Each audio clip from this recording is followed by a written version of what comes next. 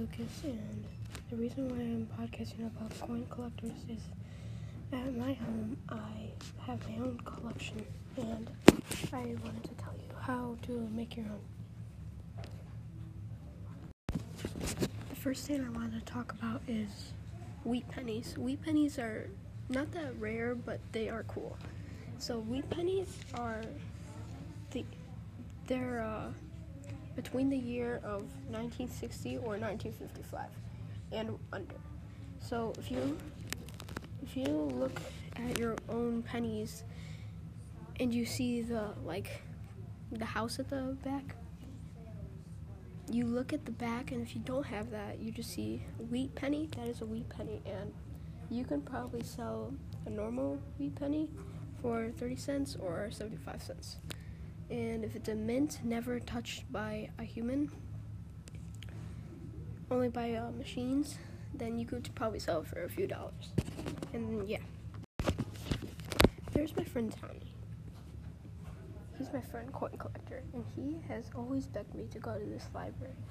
This is a library where it's like a coin collector's library, and once it's all free. It's when you get there, they give you fake money and a free pack mint set, and you with that fake money you can buy coins for no money at all.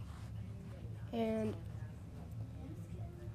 there's trading, there's actual auctions, but just the part of it is fake money buying real coins. And yeah, this is my commercial. This section is about Indian head pennies.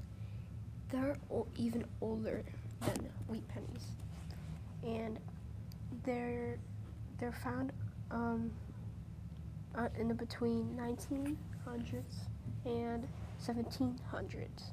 If you have one Indian head penny, it is definitely worth some money. But if I had one, I would definitely keep it for my collection.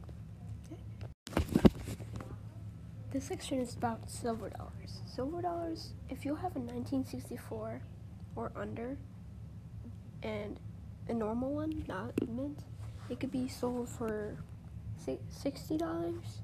And if you have a mint, it could be sold for over $700. If you have one under 1900s, you could probably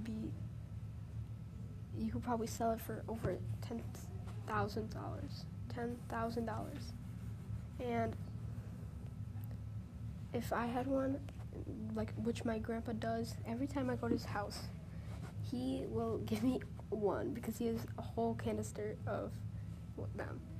And this is one way to make a coin collection.